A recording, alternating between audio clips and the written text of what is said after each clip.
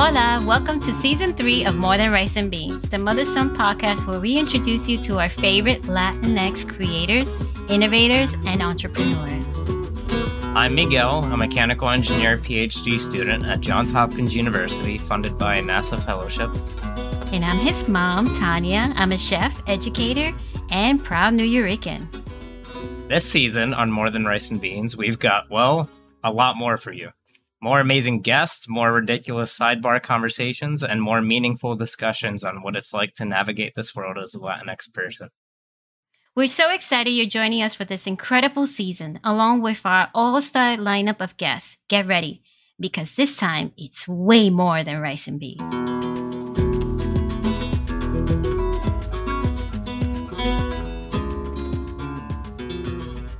Welcome back to More Than Rice and Beans, the Mother Son podcast where we talk about Latin food, culture, life, and more. I'm Miguel, the son. And I'm his mom, Tanya. Thank you so much for joining us for this episode. Today, we have an incredible guest. Carlos Freyes is a longtime journalist and the host of Sundial, a daily show on the South Florida NPR affiliate station where he shares the stories that make Miami wonderful and weird.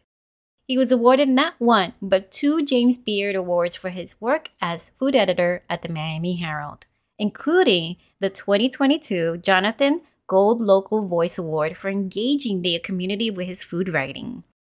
He's also the author of an incredible memoir, Take Me With You, A Secret Search for a Forbidden Family in Cuba, in which he recounts his journey to connect with his ancestry.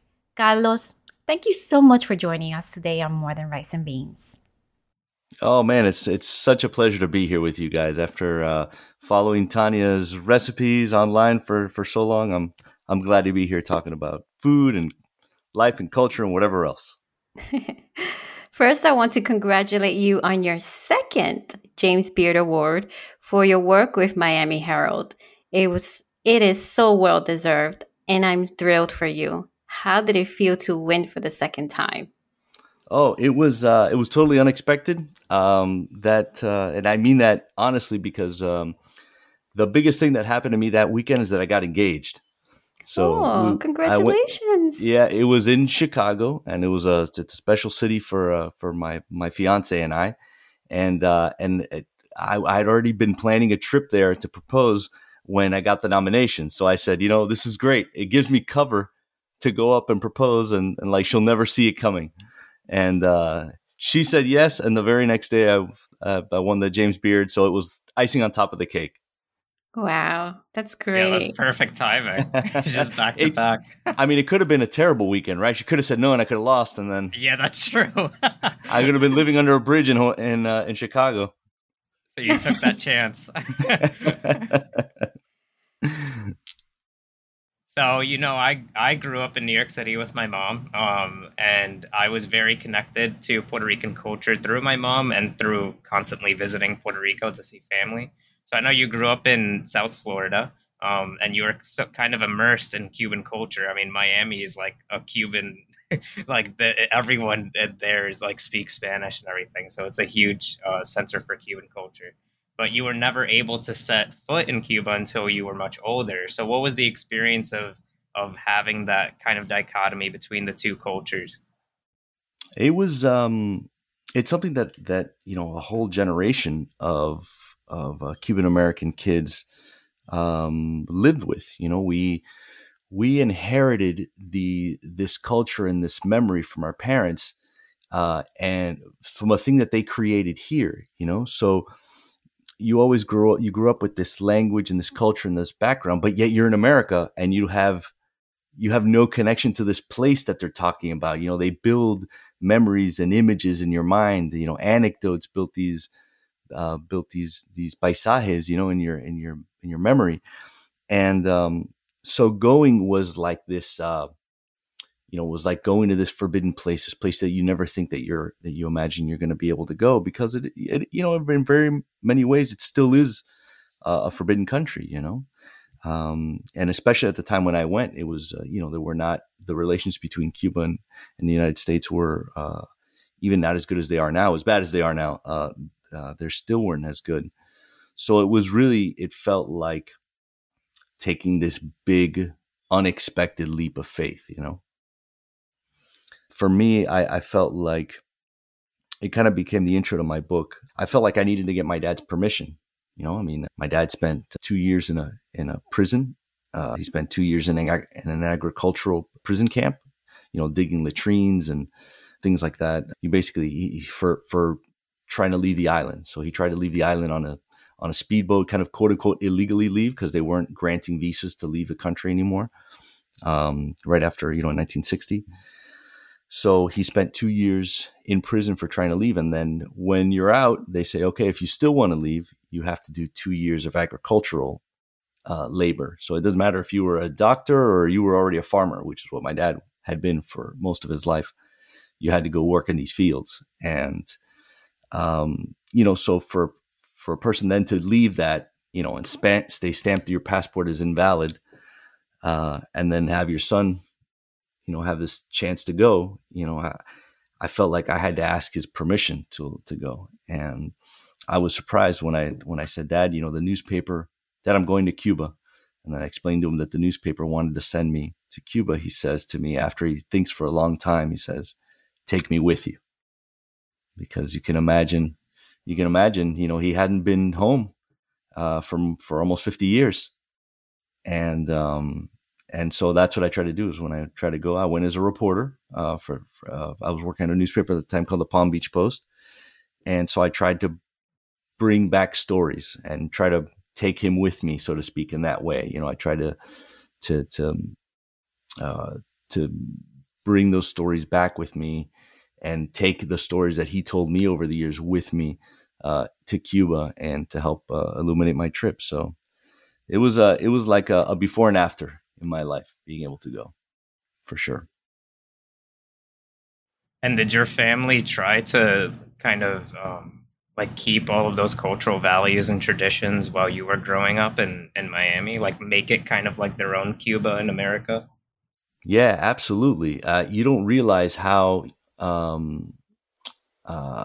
insular South Florida can be until you get outside of it, because they've created a community. They landed here and they created a whole community that you know, you can only speak Spanish for your entire life if you want and get by, you know, and that's something really particular, especially in a place like Florida. Like Florida is such a traditionally older, white, conservative state, and then you have this very Latin culture in Miami, and it's like this little bubble outside of the rest of the state. So it is really interesting how, you know, you have an influx of language, you have an influx of culture, food, like food traditions. You know, there are food traditions that only exist in Miami.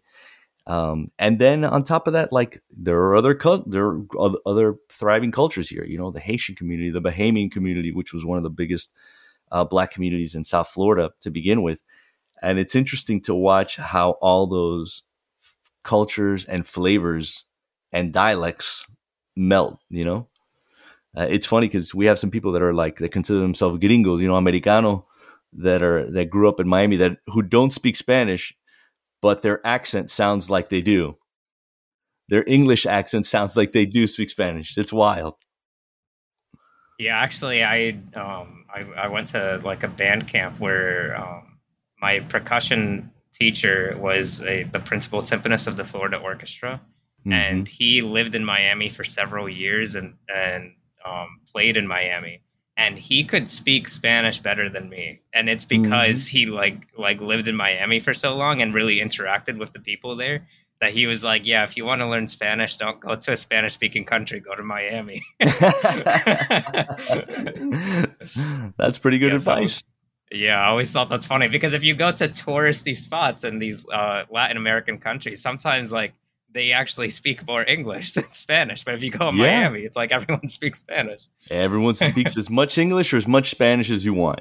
Yeah. It's pretty funny. Yeah. So do you ever feel at odds between your Cuban roots and just growing up as an American teenager or American kid? You know, it's one of those things. It's your life is whatever it is. You know, you don't know any different. And it wasn't probably until I got to college that I realized that what a specific culture I had grown up in, where I started seeing kids from, all over the world that were now going to school with me. I went to the University of Florida, which is in Gainesville, which is not, it's maybe a 5-hour drive from Miami, but it might as well be South Georgia. Like, it's totally different culturally. And then you have this influx of kids. So there was never so much of a struggle growing up, but going out, I realized that I'd been fortunate to kind of grow up in a way, fortunate to grow up in this little bubble, where it was okay to speak Spanglish and it was okay to bring Cuban food to school. And even though I grew up in a little bit more of American part, like I grew up just north of Miami in a little town called Miramar, which is right across the Dade-Broward border. So that county line is very much like an asymptote. People they go close, but they almost never cross on a daily basis. So I did go to school with a lot of kids who were, really American kids, and it was funny to see kids, go to school with their peanut butter and jellies. And I had, my mom would, have like leftover ropa vieja or something. So it was definitely like, you look around the room and you're like, oh, I am, and my things are a little different. So you said you went to Cuba and it inspired you to write your memoir, Take Me With You. Is that what your father said, right? Take Me With You? That's what inspired the title of the memoir. Now I'm connecting both. Can you tell us a little bit about, you mentioned your experience there, but tell us a little bit more about your experience when you arrived. Where was the first place you went to as soon as you arrived to Cuba, besides the hotel, of course? Where I set up to begin with was in Old Havana. So, Cuba has a section in the city of Havana has an old section that was, the oldest part.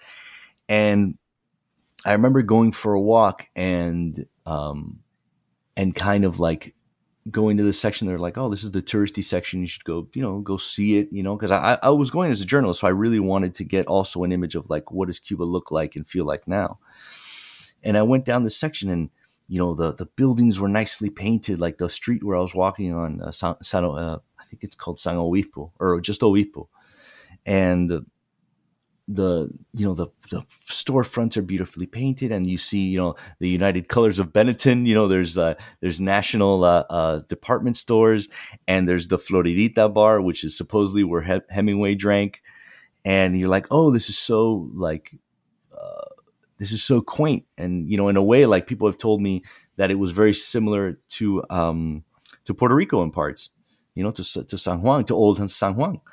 And I was like, oh, okay, I get that, And then I turned down one of these side streets, and there's no more paint on the walls, and the concrete is cracked, and the fire escapes are all askew, and you keep walking, and there's a building that's kind of crumbled, and you can tell it's been laying there for 20 years in crumbled chunks, and there are little kids running around barefoot, and there's, you can smell and you can tell that like there's sewage like on parts of the street, and there's piles of garbage on a corner, and you realize that, oh, Cuba is very much about appearances, in the sense that like, I had been to Haiti. I've been to, the Dominican Republic, like on the very edge of Haiti, and seen kind of like some real, like, what we tend to call third world poverty, and that, once you get away from the parts where they try to make it really nice, you realize, oh, wow, Cuba is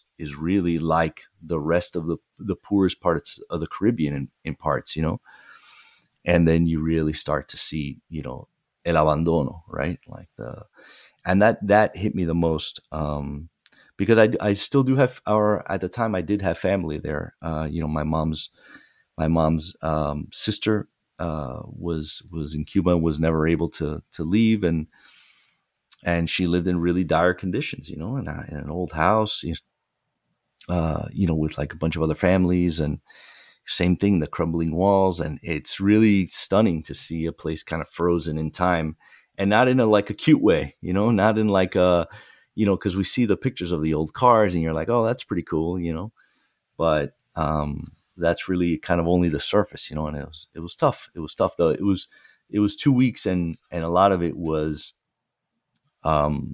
really moment of reckoning of seeing, really seeing people struggle to try to make it every day. It was Yeah. hard.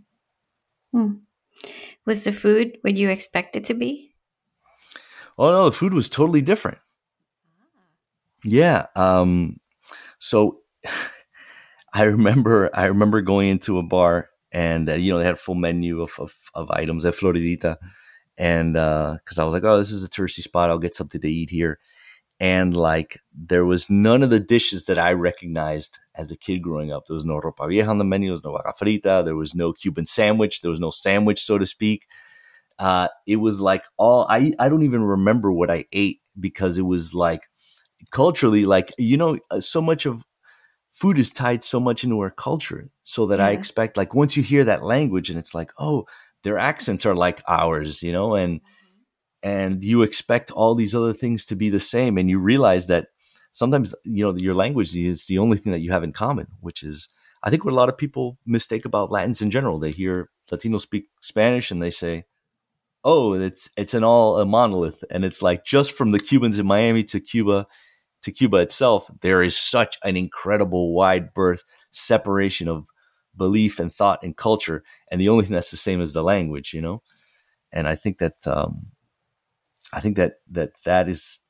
something that I think that a lot of people that are outside the Latin cultures, don't understand, that just because everybody speaks the same language doesn't mean that you're all, a cultural monolith, So yeah, it was odd to find a place where the food was so different, and I was like, they make a lot of pizza, right? Because yes, wow, pizza was super common in Cuba, everywhere you went. How was it? It was odd. It was very different. So like the dough, it's a big deal here in Miami too. We have quote unquote Cuban pizza, which is like a real thick, pillowy dough. Imagine like a pan pizza, but without the edge. So like a puffy dough, and then like the sauce is very sweet, and it's topped with like a cheese. The cheese, they use a lot of they obviously make a lot of their own cheeses. So the cheeses have a lot of like almost like a goat milk flavor, a very pungent, strong flavors, So like the pizza was totally wild, totally different, and you see it everywhere. And I guess it made sense, because to make pizza can be pretty cheap. I mean, it's flour and water, and that was really surprising. Like I remember I went to one place and they had it said, the different kinds of pizza, and it said pizza de perro, and I was like, oh my god, la cosa está tan mala que la gente está comiendo perro. And what they do is they make hot dog pizza. So like little hot dog slices on top of the pizza. Esa es la pizza de perro. Oh my goodness. So how many of those pizzas did you eat? I ate a lot of pizza in Cuba. That was the strangest thing. What about rice and beans? You didn't expect to say that when you came back. Right. It was odd. Yeah, and the other thing rice and beans, you do find it at some restaurants, but my aunt, I had such a weird variety of different kinds of beans. It wasn't just like you had black beans. You had a lot of we had a lot of chicharo, so split pea. Okay. I had a cousin of my dad's who's again now passed away, but he spent he invited me over for tamales. He made tamales, there was a lot of pork, so I was like, all right, that's still consistent. So that was it was really interesting to see a whole different kind of cuisine, and also see what's available for tourists, because for tourists there were like Chinese restaurants and stuff like that. It was Cuba has a big like a Chinatown, and which they've had for a long time. There's a lot of Cuban chinos, and I remember going there with a guy who I'd hired as a driver. Like I just paid him to take me, everywhere the whole day. And I treated him to dinner there. I was like, come on in, we'll have dinner. He's like, really? Yeah, come on. And we ordered Chinese food, and he ordered a steak. So like a palomilla style, very thin steak with onions, like at the Chinese restaurant, which like, okay. And what I learned later is that Cubans, regular nationals, don't have access to beef really. It's really reserved only to be sold at tourist locations. And like you can actually, for you to have beef, you usually have to have a prescription for it. You have to have a doctor write a prescription to say that you need the extra protein and to give you the ability to buy beef, which is, it's crazy, right? Yeah. It's crazy. It's also an odd prescription because beef actually has less protein content than like chicken. Right? It's very strange. It's very strange. So, but I don't know. It was definitely a cultural awakening. Some people say that Cuba is a bit unsafe. Did you feel unsafe there, or did you feel okay? Well, I mean, it's been 10 years since I've been, so I can't say how it is today, but I felt safe. It's interesting because when it's nighttime, it's pitch black. Like it really, like there's no, and that's very common in the Caribbean, I think too. But like when the sun goes down, there's very few street lights and it is pitch black. And there's, not a lot of cars driving around, and the cars that do have the old style, kind of like yellowish headlights, Yeah. and it feels like someone has just kind of turned down the lights, has dimmed down the whole lights. It's very wild. But no, I never felt unsafe when I was there. Yeah, I was actually surprised because my girlfriend had the chance to go to Cuba like just a few years ago when Obama had just made it available to people who like had a specific reason. And Right. for her, she's a trumpet player, so she played at a Latin band, and so Cool. their excuse was that they were able to like play in Cuba, Awesome. as part of the Latin band. And when she was there, she told me like, yeah, she felt more safe like walking in the streets of Havana at night than she does in New York City, which really surprised me. I didn't expect that at all. Yeah, it felt really safe. And the truth is, like, there are not a lot of people walking around with guns in Cuba. Like, Yeah. like that's and by not a lot, like nobody, so that part of it, yeah, I agree with her. I felt pretty safe too there. Carlos, I must talk about food. Vamos a hablar de comida otra vez. Yes. I love having you here because the story of your relationship with food is really the story of your life. This will make it easier for me to ask you hundreds of questions that I have. Okay, not 100, but close. For starters, can you give us a bit background on your dad's history with food and how it shaped your childhood? Oh, wow. So my dad, my mom was a great cook. She cooked many of the meals in our house. But my dad, I didn't realize until later that it was odd to have a dad that cooked all the time, like that not every kid had that.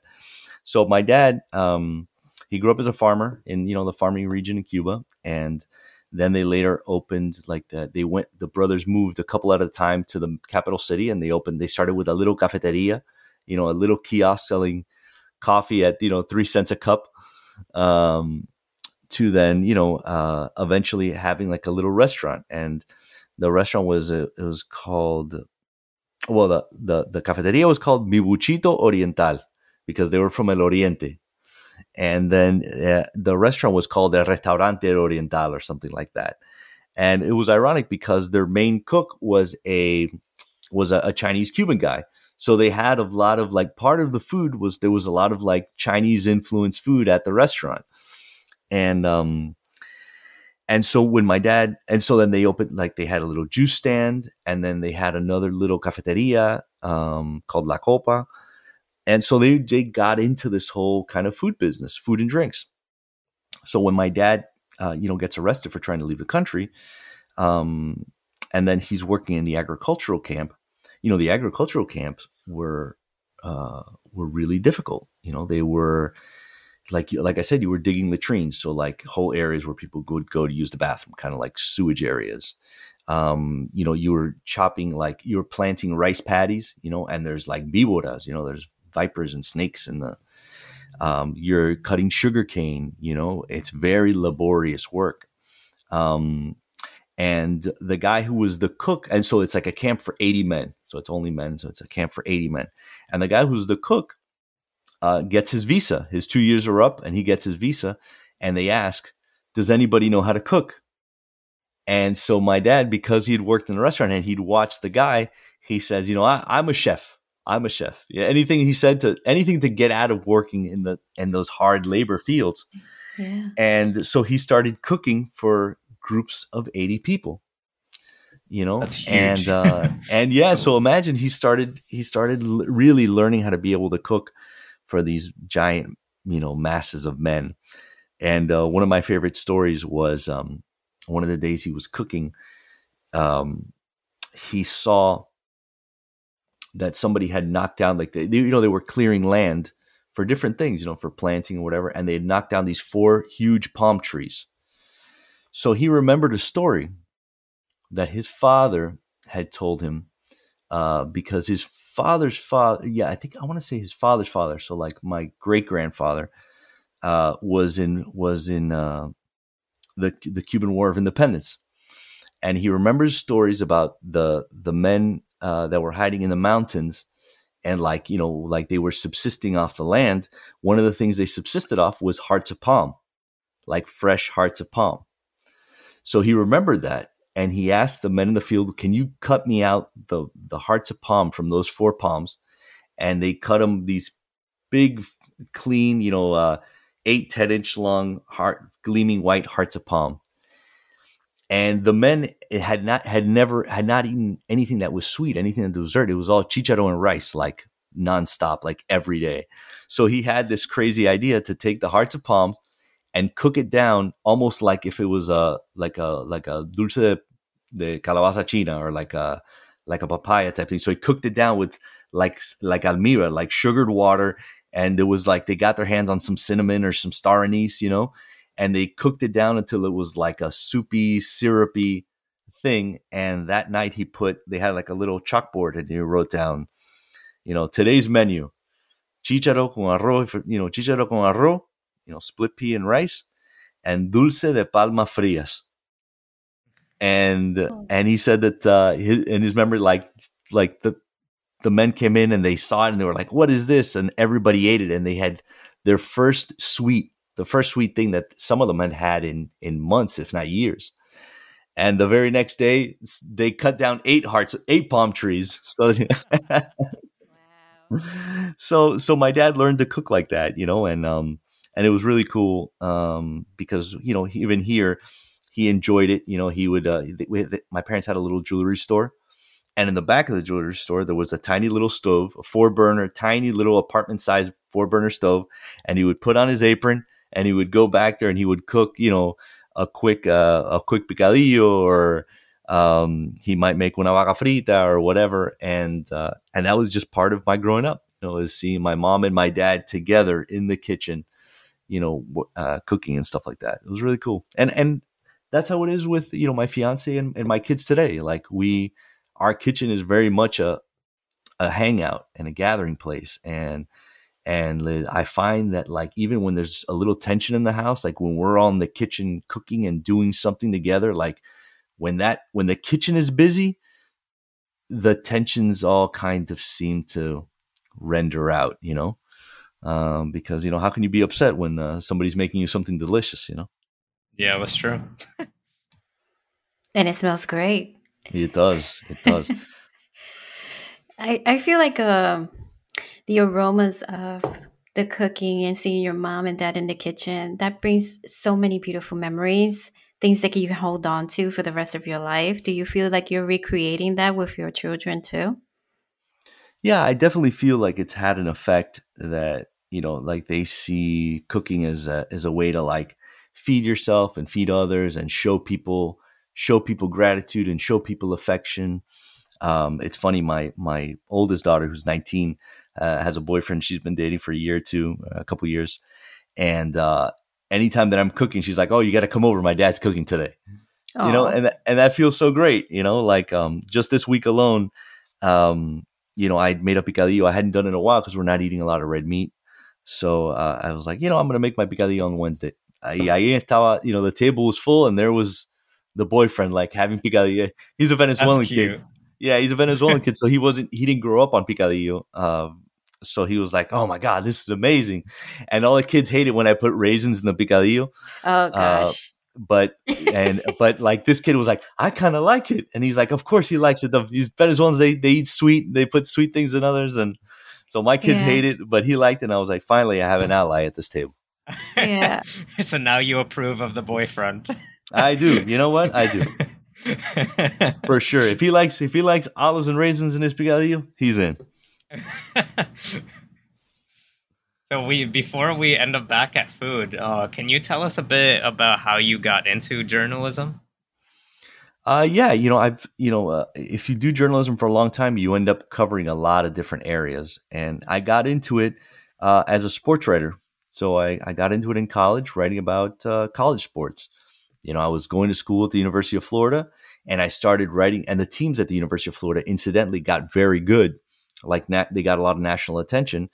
And I got a job as a correspondent with the newspaper from my hometown, the Sun Sentinel, which is in Fort Lauderdale. And they basically said, we'll pay you to write, stories from the football team. And I just started writing stories about sports. And I did that for, most of my career was writing about sports. I did that for well over 10 years, probably 10 or 15 years. And then I started writing, I really was fascinated about people's stories, not necessarily the sports, but the people behind the sports. And that's kind of what is interesting to me now too. The people behind the food, there's always the people that were involved in the stories, the things that made the news headlines, and that's how I got into it. So I've covered things in business, and, I've covered, kind of crime to now food, and I really just always appreciate the people behind the stories. And that's why I still do it. And it seems like you write a lot of in-depth profiles. Is there something from your background or just how you grew up that kind of played into that?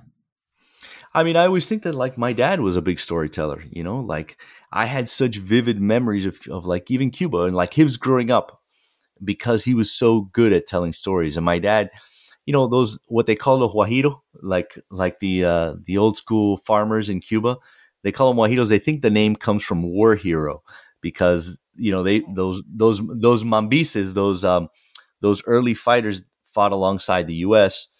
to get during the Spanish American War, to which is what separated Cuba from being a Spanish territory.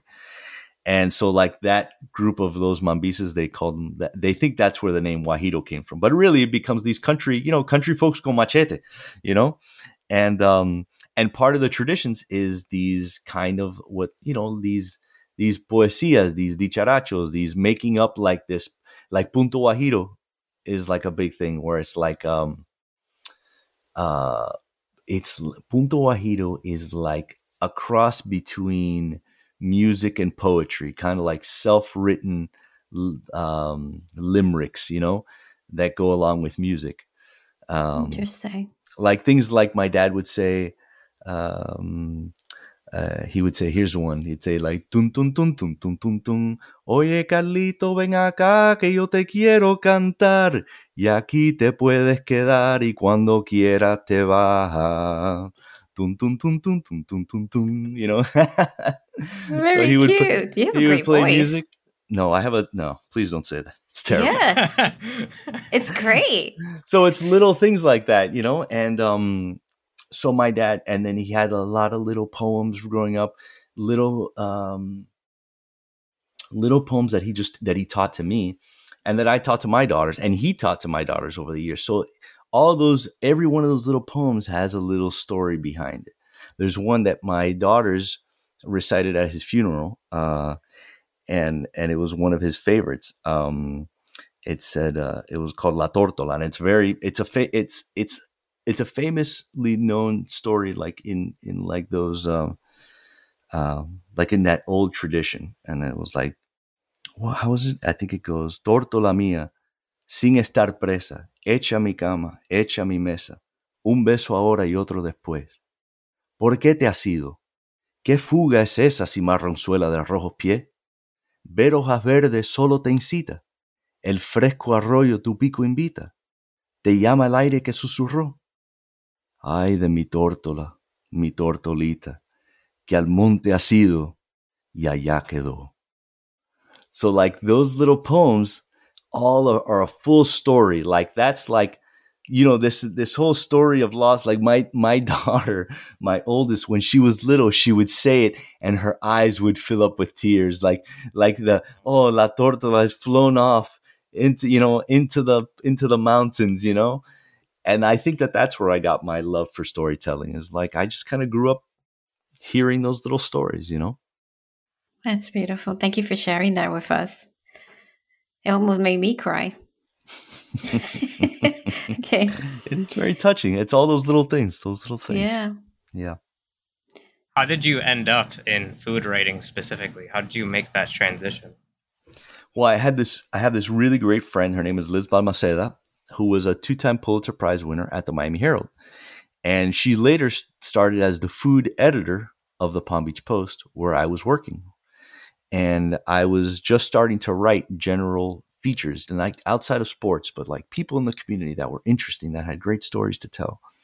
And she said, you can tell great stories through food. And she gave me a couple assignments and a couple ideas, and I started writing about these different folks who owned a restaurant, folks who were selling los tamales, folks who started a hot dog shop, and everybody had these places that not only were turning out food that like catches your attention, like, oh, this is really good, but then they had this great story behind it. And I realized that was a way that you really tie the community together. You can really, like, now when people go to like try that Cuban sandwich that I read about in the Miami Herald, oh, I know that the guy is from such and such a place, and I went to that high school too, and like that community feels more connected than if it's just like a McDonald's drive-through, and I found that I got a lot of great feedback, and that's really nice. As a writer, you want people to read your stuff, and you also want to know that they enjoyed it, that it made their life more interesting, and I think that's why I like doing it. So I love that you are writing now is just so Miami. I generally believe in the power of excellent meal to transport you anywhere in the world. And you do the same thing in your writing. Every piece takes me out of New York into Miami. And of course, you're writing about food, which is a bonus. What is it about Miami food scene that is so special? Well, I think growing up, like I mentioned, I grew up just north of Miami, and like all of my family, except my dad, my mom and my dad, lived in the heart of Miami. So like I had this yearning to be part of this town. So when I had a chance to, even before I started working at the Herald, I moved to Miami. When I said I want to live in not like metropolitan Miami. Like I want to live in the heart of where all the culture is. Like I live in the very central part of the city of Miami. And I grew up with that wanting to know, to understand. So I still go about my day with a fascination learning about different things and things that catch my attention and things that I know that are very different. So I always look for stories that could only happen here. Like this could only happen in Miami. That's really my driving force. Like before I decide to write about something, I say, is this so unique? Could this be written about in New York? Could this be written about in Brooklyn? Or is this a very Miami story? And that's really what my ultimate goal is finding those and then telling the story behind those. This year, Florida received the first ever Michelin Guide, with Miami bringing home the most stars, 11 one-star restaurants, and the state's only 2-star restaurant. What effect has this had on the food scene there? I think it's only a couple months old since we got it, so I think it remains to be seen. But I think what it means is that Miami's on an international stage. So the Michelin Guide really is for international travelers. Miami's been a really international city for a long time. It's the hub to Latin America, but also to Europe. Like we get a lot of direct travel, especially, we have a lot of Italy connection, a lot of Italian connections. And I think that when you're on the guide, it becomes a roadmap for a whole other group of people to discover what you're doing in food. So I think it works hand in hand. It's great because it's an international destination, and it becomes an international destination because of the food. So like both of those things, they help each other. And I think it remains to be seen, like how it'll help in the day to day. But I think it helps solidify Miami as, it gives it another stronghold as a tourist destination. But for those of us who live here, I think it's just maybe a point of pride, that you're a little bit on the map, more so. But our favorite places are still our favorite places, whether they get a Michelin star or not. I want to add one thing before I forget. So, sure. When I started writing about food, I started looking for people who were doing it in really good ways, people that were interesting to me. And I came across this podcast called The Sporkful, and it was done by Dan Pashman, who's out of New York. And I fell in love with so many of the episodes and how he told stories about food through audio.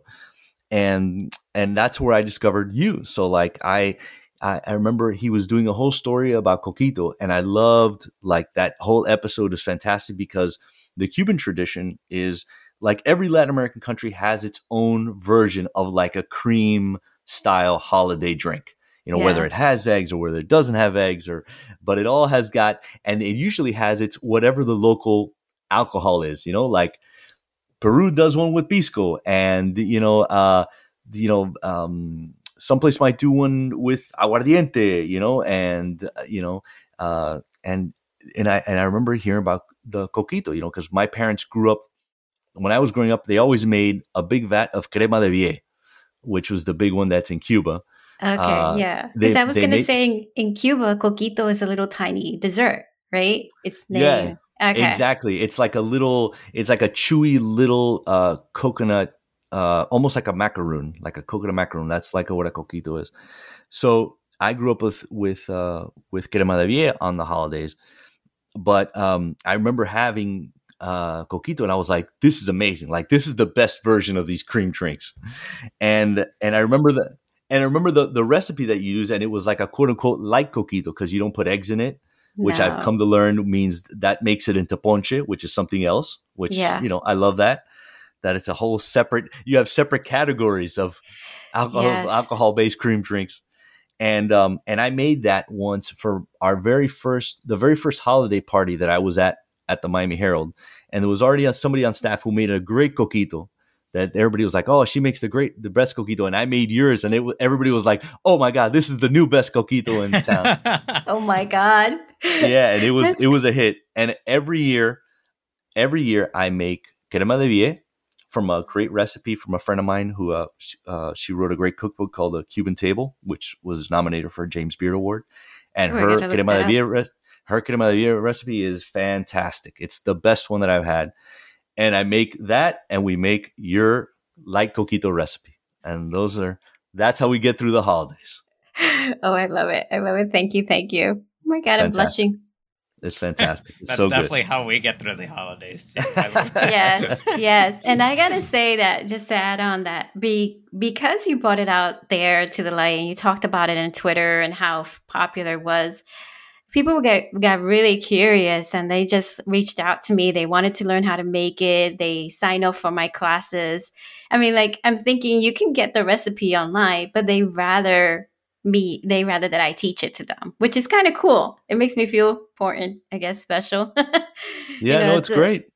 Yeah, it's a lot of fun. It's definitely not the same. Like I feel like there has to be tips that like you can't put on a recipe, because like I've tried.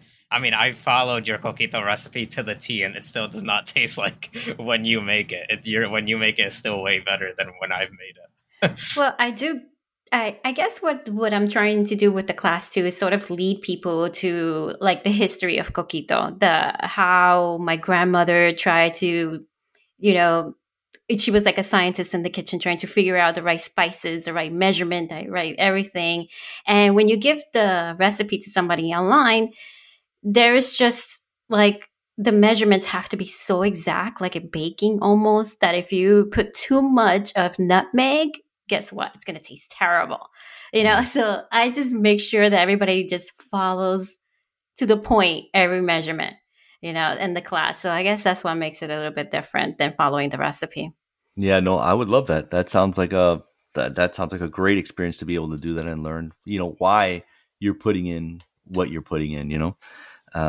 But I experiment with it a little bit every year. Like one year's I'll use, you know, Don Q rum, and next year I'll use Ron Diplomatico, you know, and then 1 year, you know, I'll use this kind of coconut milk, and next year I'll try a different one and see, you know, which one we like best here. But they're all start from the mother recipe. Yeah. I think that you can change the milk and everything. It's just the spices have to be like the right ones always. Really perfect. And really on point. Yes, and fresh. Because if you use old spices, forget about it. It's not going to taste the same. It's not going to taste the same, no. If I asked your kids what is their favorite meal that you cook, what do you think their answer would be? Oh man, that's a tough one. The picadillo's up there. They love when I make. You're gonna laugh. They love when I make pizza because I like. Is it the Cuban pizza or regular pizza? No, it is regular pizza. I make it with, you know, Italian OO flour so that it's like the dough is really nice, and I ferment it 3 days I cold ferment it in the fridge so that the bread turns out really nice. So they love pizza. Those are always winners. And they love when I make pan con lechon. Like that's their other favorite. Like in my house, like sandwiches take the same level of respect as like you could serve them for Thanksgiving as far as I'm concerned, you know? Like I love making, you know, big sandwiches to the point where I recently just asked the owner of Versailles. Versailles is probably the most famous Cuban restaurant outside of Cuba, and it's in Miami. It's been here for 50 years. I asked him, hey, can you help me source a commercial sandwich press? And from their kitchens, they found me like this really monster sandwich press. If you look on my Twitter feed, you'll find it there. And it's an actual commercial sandwich press. And I had everybody over yesterday, and I made, you know, these big sandwiches, you know, with, you know, jamón viejo and jamón de pierna and, you know, gallo azul cheese, Gouda cheese. And I make like a special sauce that goes on it with, you know, it's like a quote unquote secret sauce, you know, like mayo, mustard, ketchup, sriracha, you know, diced onions, diced pickles, you know, salt and pepper, you know, a little horseradish, you know, that on the sandwiches. I put chorizo cantimpalo. Basically, I make these big fat sandwiches and I butter them up and I press it on this big commercial press, and they taste amazing. And it's like I'm at the next level. I think I might have a problem. But that must feel so cool using the giant sandwich press. Yeah, it is fantastic. It's probably about, it's got to be like 18, 19 inches across, almost 2 feet across, and it's like 17 inches deep. It's this big giant square, and it cranks up to 550 degrees. Like it's like a monster. Like it is a full on commercial thing, and you know what? It is totally worth it. Wow. Okay, so you know my next question is going to be, where do you keep it?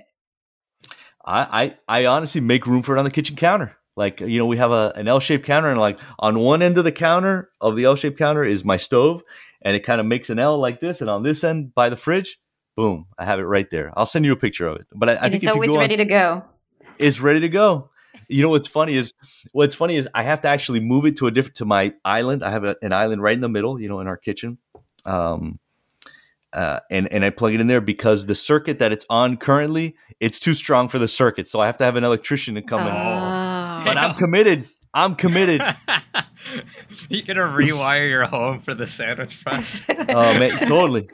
Listen, in for a penny, in for a pound, man. I'm ready to do it.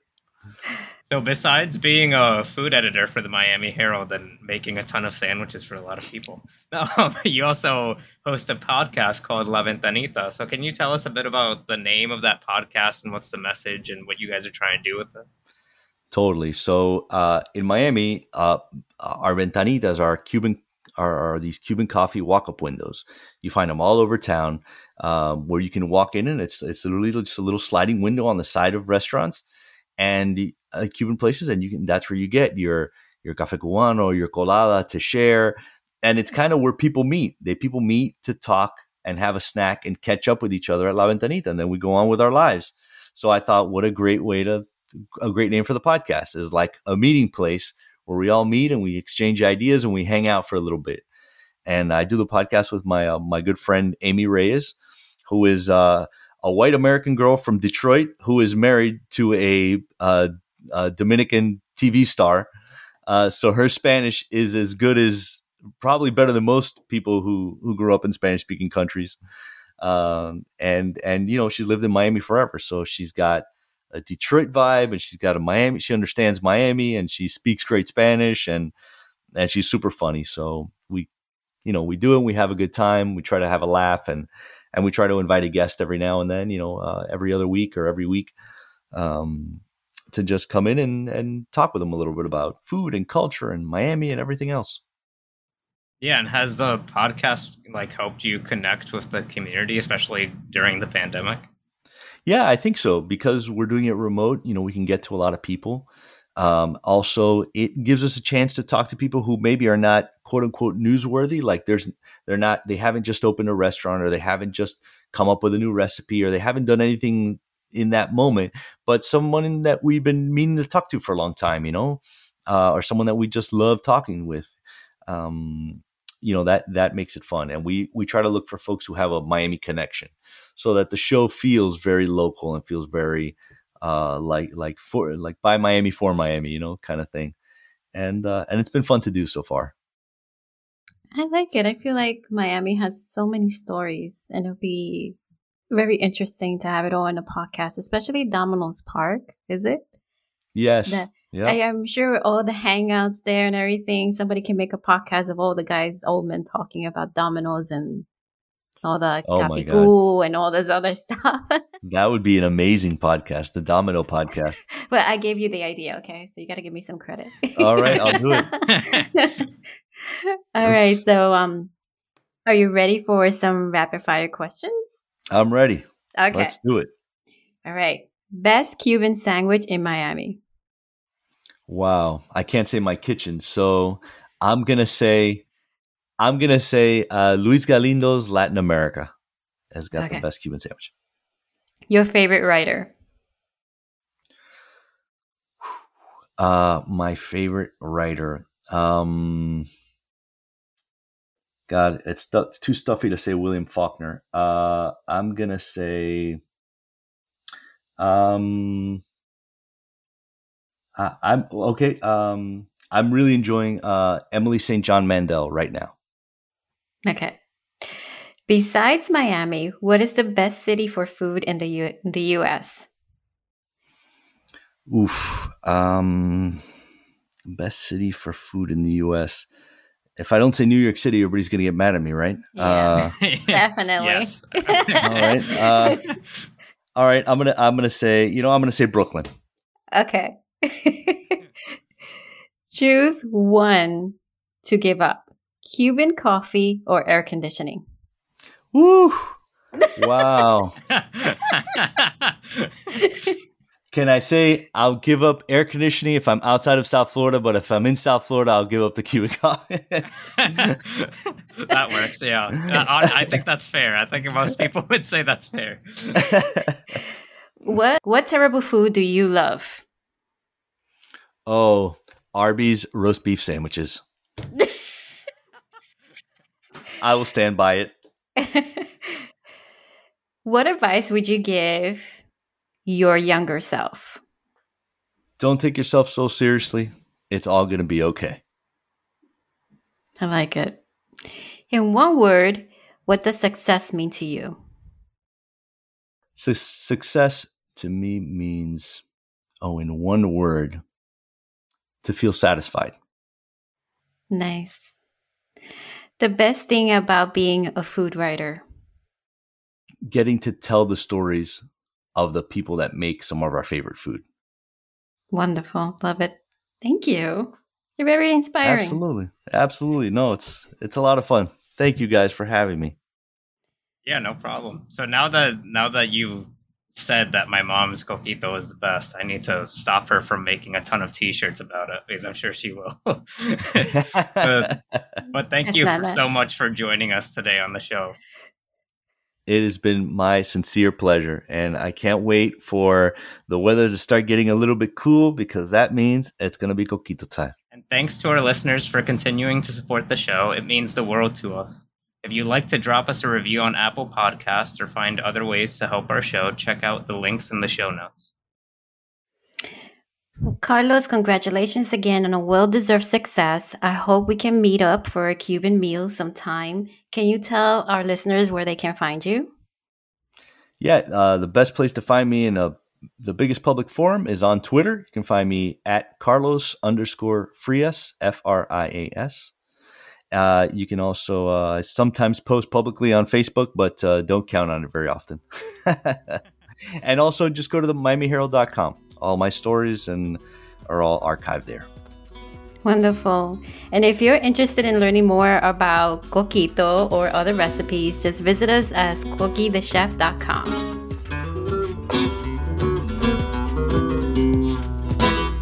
Tórtola mía, sin estar presa, echa mi cama, echa mi mesa, un beso ahora y otro después. ¿Por qué te has ido? ¿Qué fuga es esa cimarronzuela de rojos pies? Ver hojas verdes solo te incita, el fresco arroyo tu pico invita, te llama el aire que susurró. Ay de mi tórtola, mi tortolita, que al monte has ido y allá quedó.